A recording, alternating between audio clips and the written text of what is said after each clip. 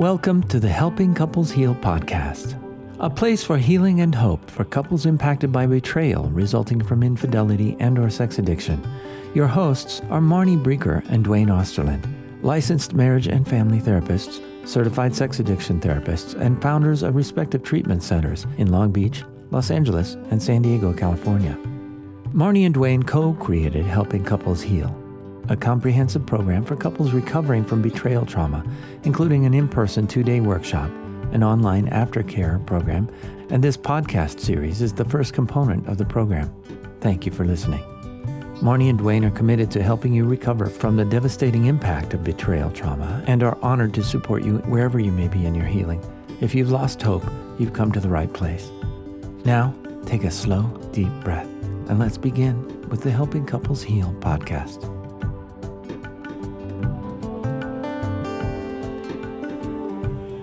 Hello, everyone. Welcome to the Helping Couples Heal podcast. We are so glad you're here. This is Marnie, and I am here with Dwayne, who is my co-host and my dear friend, and we are glad to be back with you today. Hello, everyone. So Dwayne and I have, as many of you might know, we have a Facebook, a public Facebook page where we have a lot of partners and some addicts that are there. And there's a lot of posts regularly about frustration over how to find the right therapist, or frustration over feeling that one or both members of a couple are with the wrong therapist. And what does that mean? And help me know what I should ask for. And I think with betrayal trauma, this is a pretty frequently asked question. And so we felt like it would be helpful to maybe come on and talk a little bit about what does that look like, in betrayal trauma, in this field of betrayal trauma, what does it look like to find the right therapist? And I would put at the end of that, the two words, for you. Absolutely, Marnie. And this is a question that I think we encounter all the time. And we also encounter when clients go out and they get help and they get the wrong kind of help.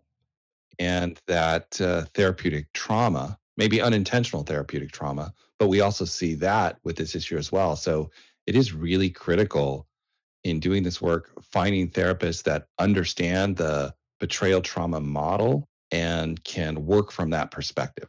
Yeah. And what makes this different, I think, than finding therapists in other areas of psychology or the field of psychology? So is that because it's relational, because the betrayal happens to one's partner, right? It becomes a systemic problem. And that is why, if something were to happen to you and you needed therapy, but it didn't involve your partner directly, right? You would just find the therapist that works for you. Your partner really doesn't need to be or shouldn't be really involved in that process. Not to say there's not exceptions to that where that would be not, right, where it wouldn't be necessary. But generally speaking, it's a really separate process. But what we have found over the years with betrayal trauma is because it's a systemic problem and because there's such a huge direct impact on the partner, really choosing a therapist is about the couple finding the right treatment, as opposed to just looking at the right therapist for just for just him, let's say. Right. Absolutely. So it's a bit of a complicated issue. I want to acknowledge that. I want to acknowledge that it's not, the norm when looking for a therapist to consult with your partner and to bring your partner into that process. So please know that we recognize why this can feel awkward and ultimately why I think a lot of people get angry about their partner wanting to quote unquote get involved with who they're going to see for therapy and let me figure it out. It's my therapy.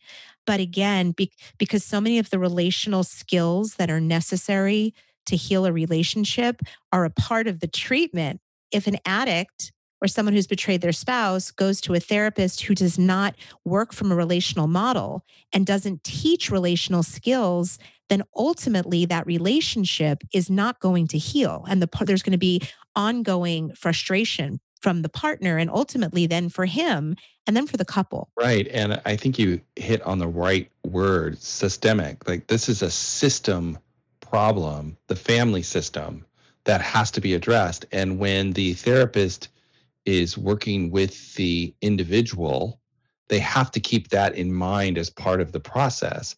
And I think a lot of times in therapy, when one person's coming into therapy and they're just dealing with them by themselves, that piece gets easily set aside. And I think in this work, when you're trying to heal the whole relationship and you're trying to heal the partner trauma, that in a way has to be on the forefront of the therapist's mind when they're working with their client. And how is that going to impact the person who has been betrayed if this client wants to work on the relationship and wants to heal the relationship? And I think also sometimes that just doesn't get said in therapy or doesn't get talked about. So the person might be getting good recovery therapy, but this one component is missing. And then what happens is that the partner then really feels left behind or abandoned, unrecognized. Yes, and Dwayne, often, and then what we see is, for instance, now the partner's getting her own help, right? She's out there and she's, let's say, in a group, or she's, in online groups. She has an individual therapist who specializes, and now she's hearing things like, when are you going to do a disclosure, or do you want to do a disclosure? And then there could be a big discrepancy, like, well, my husband hasn't said anything about a disclosure. And then, so then going to the husband and having to say, okay, my therapist is asking me or suggesting a disclosure. This is something I'd like to do. And then he says, my therapist doesn't believe in disclosure, or we're not ready for disclosure. We do believe in disclosure, but I need a year of sobriety and I need to work on these other things before I'm ready. So I think from a perspective of how can we help our listeners, anyone who's listening, who's in this situation, like, yes, we are desperately needing to find therapists. So how do we do it? Okay, we're identifying that there's this problem, but what do we do? I think that probably the first thing is that everybody needs to sit down and get very clear with themselves and then with each other in a coupleship as to what are your goals. So when, because somebody walking in to a therapist for sex addiction treatment, it is going to look very different if that person comes in and they're not in a relationship versus somebody who walks in and says, yes, I need to get sober from this sexual behavior. But on top of that, I have really shattered my partner's trust. I have damaged my marriage. I don't know how I'm going to repair it. I need to learn how to help her heal and ultimately how to help our relationship heal. So like you said earlier, it's not just about, the addiction piece. This is really we say this all the time, like a two-prong or a twofold issue. And a therapist who is going to treat somebody who wants to heal their relationship can't really ignore that relational piece. Right. I think if that relational piece gets ignored, that really damages not only the addict's recovery, but the partner's recovery, because they'll get stuck. What I found, if that piece is ignored, what I see is that they end up getting stuck. The recovery gets stuck, the relationship gets stuck, and they don't move forward. And then a lot of times, both of them feel something's missing, it's not working. And then they start looking, at times to other places to find more help or more support because they sense it. Well, and sadly, I think yes, they recognize something's missing, and in many cases, they also recognize that they're sort of being not intentionally by any means, but they're sort of in different camps. It's sort of like him and his therapist's approach versus her and her therapist's approach, and rather than it being this collaborative experience of helping the system, it becomes us against them, which can be more traumatic and more damaging to the couple. Right, right, absolutely. And so I think if you're looking for a therapist, there's a couple things that you really have to keep in mind. And I really think it's important to, if you're going to get therapy, to interview your therapist and ask questions about how they work with this issue. What is their experience? Have they done it before? Do they understand relational trauma, partner trauma? What do they think about disclosure? Right? What do they think about polygraphs and all that kind of stuff as well? Really interview them. Yeah, even if somebody is highly recommended by, let's say, another person in recovery or someone that you really trust, it is still important to interview the therapist, because the recommendation means that for that person who's recommending, that therapist has been great or is really smart or is very skilled. But again, that's that person's experience, and that person's experience might be very different, and their goals might be very different than your goals. So really interviewing the therapist, regardless of how reputable they are and how well respected they are and how highly recommended and endorsed they've been, you have to figure out what your goals are and make sure that it's a good fit. And I think what I see happen a lot with this in this field is that oftentimes that interview process doesn't happen. People get referrals and, sort of jump in and they don't even know at what they don't you don't know what you don't know. So I think, it's so unintentional, but I've seen so many people get hurt by thinking that they're with somebody who's a specialist. Let's say somebody is a CSAT, which means, many people out there know, but certified sex addiction therapist, which both Dwayne and I are, or an APSAT certified professional, a CCPS. And they're just looking at those credentials without recognizing, well, what does that really mean? Okay, I get that they have those credentials, but I still need to interview this person because that can mean very different things depending on who the therapist is. Right. And then I'd also add that you need to be able to see that this therapist can work with the relationship, not just you, but the relationship as a whole too. So, some questions to ask is, if you're the addict going in to get help, are you willing to also meet with my partner once to share this process with her as well? Are you comfortable with that? Asking questions about the relational component of therapy. Yes, So I think there are certain things that you can do to find out if a therapist is a right fit for you. absolutely. And if we use that as a jumping off point, that could save people so much time and aggravation and energy. Because I'm just reminded of a case where I worked with a partner, and this partner had been sort of in this process of betrayal trauma recovery with her husband for years, quite a few years. And there had never been a formal disclosure. And of course, when she got to me, that was definitely something that I, was talking about. And what I found out then was that, her partner's therapist wasn't really an advocate of disclosure. But not only that, by the time I got on the phone with that person, with my client's partner's therapist, she told me that she had in all of her years never, as a therapist, never talked to the therapist of her client's partner. Does that make sense? It Yes. seems a little convoluted. Like, in other words, in all the years that she had been practicing, she had never talked to her client's partner's therapist. And to me, that was a shock because I do not know how to do this work without collaborating as a team. I absolutely agree with you. I don't really think you can do this relational work without collaborating as a team. I don't see how that would be possible. You need that insight. I mean, the reality is with sex addiction treatment and this trauma, the person who's struggling with compulsive sexual behavior does need someone supporting them and walking through it, and they need their own space to process, right? But that person who's helping them do that also needs the input from the partner's therapist or the couple's therapist to help their client understand the context that this all is happening in. And that does take a lot of work as therapists to do that, to collaborate. But what I've seen is you end up helping the whole coupleship as a whole. And in a way, the coupleship becomes, I don't want to say it's the only thing, but it becomes kind of a primary mechanism for everybody to heal. Absolutely. And something that I really want to make sure that we are clear about, Dwayne, because I don't want anyone to misunderstand us.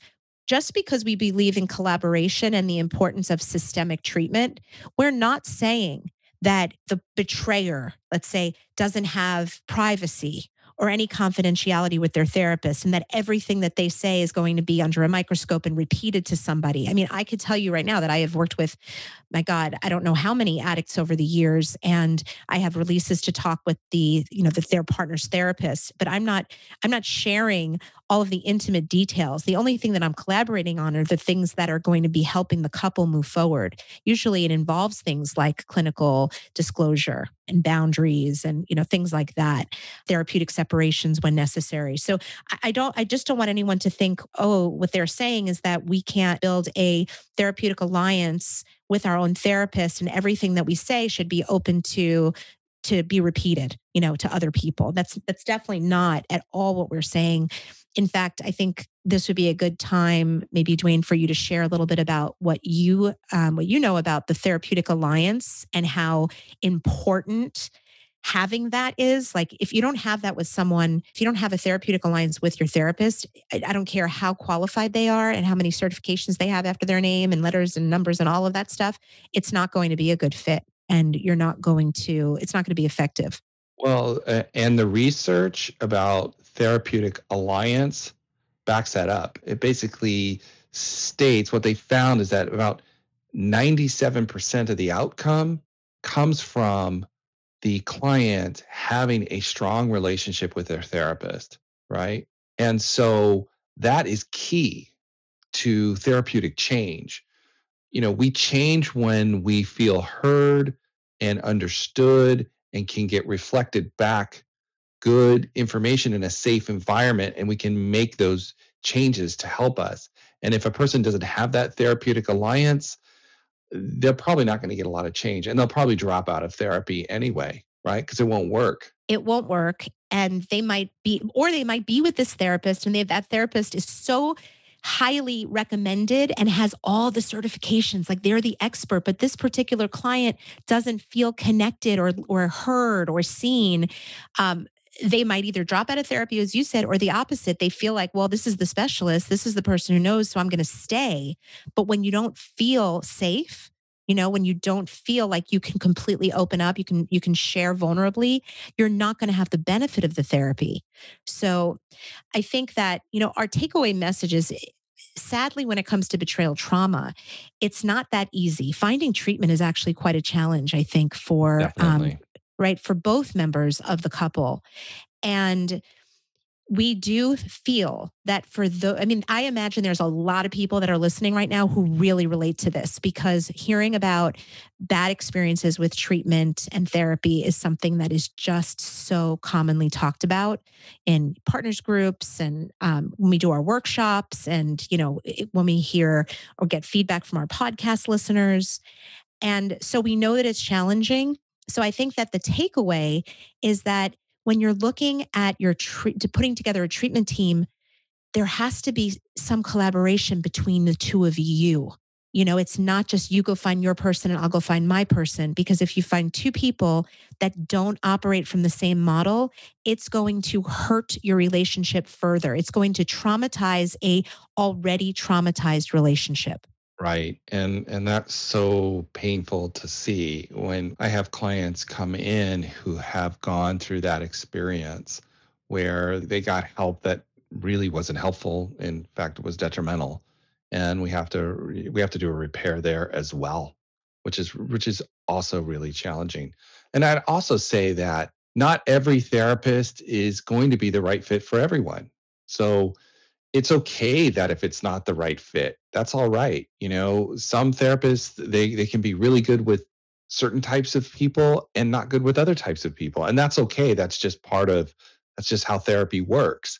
So it's really important to pay attention to that. If you're not feeling like this is working or working for the relationship as a couple coming together and going, hey, can we talk about this? And can we maybe try somebody else?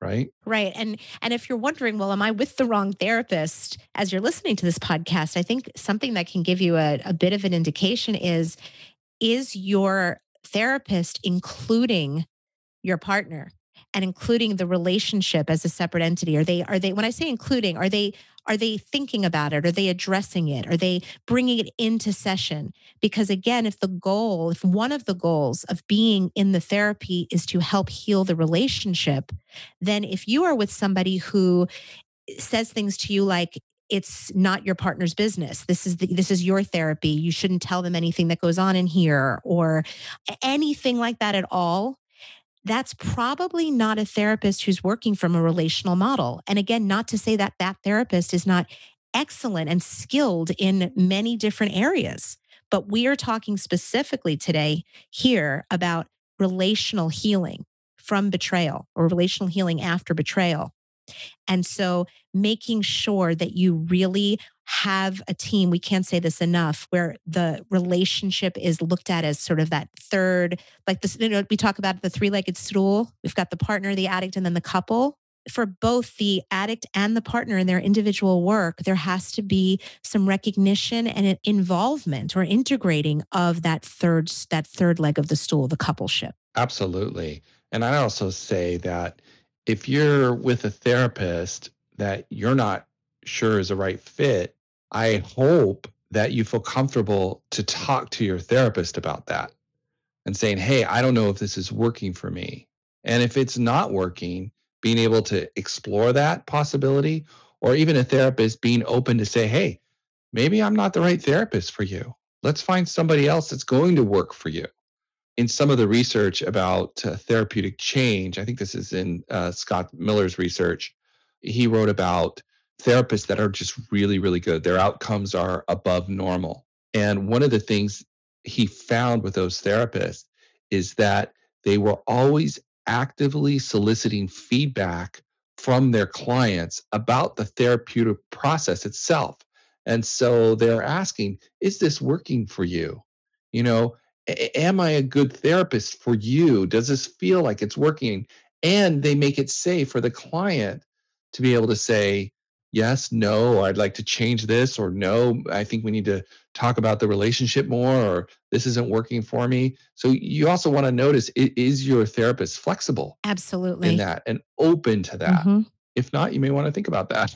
That's such a hugely important point, Dwayne. And I think also not just you being curious about whether your therapist is the right fit for you, but also looking at, every week or every other day or every day, my partner seems to be telling me that what I am getting in my therapy is conflicting with what she is hearing or or being told or learning about in hers. And so to listen to her, right? This is not about shaming you or you've done something wrong, but this is an important thing to look at. So if your partner doesn't feel like you're working from a model that's relational, talk to her, ask her what she means by that.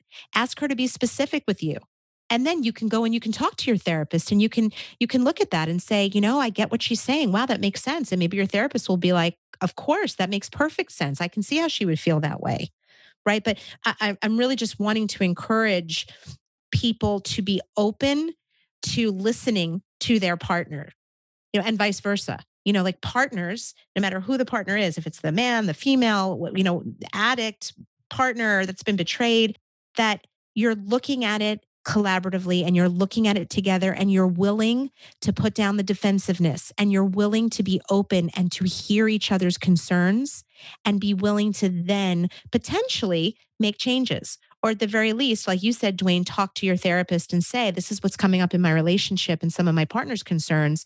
And they really make sense to me. And I'd like to talk about it with you in here. Right. I think it's absolutely right.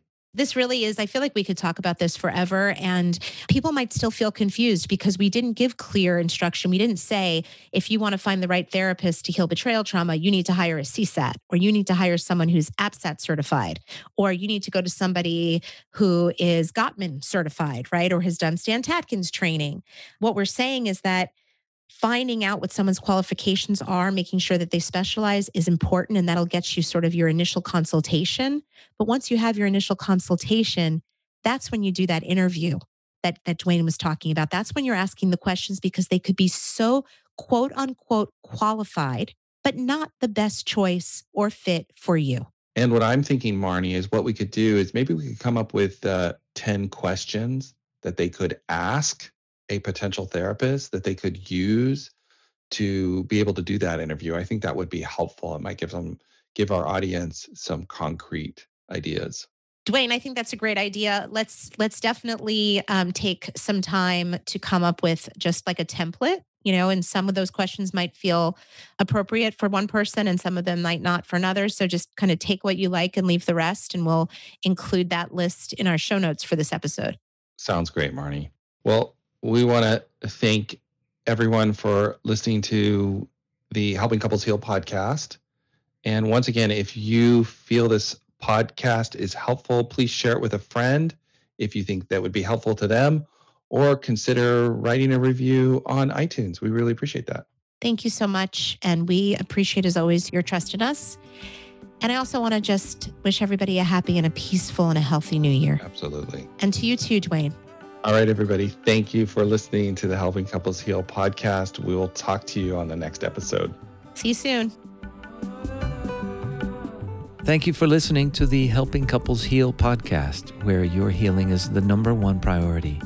If you'd like additional resources about betrayal trauma or to learn more about the workshop, please visit helpingcouplesheal.com. If you are finding the podcast helpful, please support Marnie and Dwayne in continuing to reach others impacted by betrayal trauma by leaving a review on iTunes and sharing this podcast with someone you care about. Once again, thank you for listening.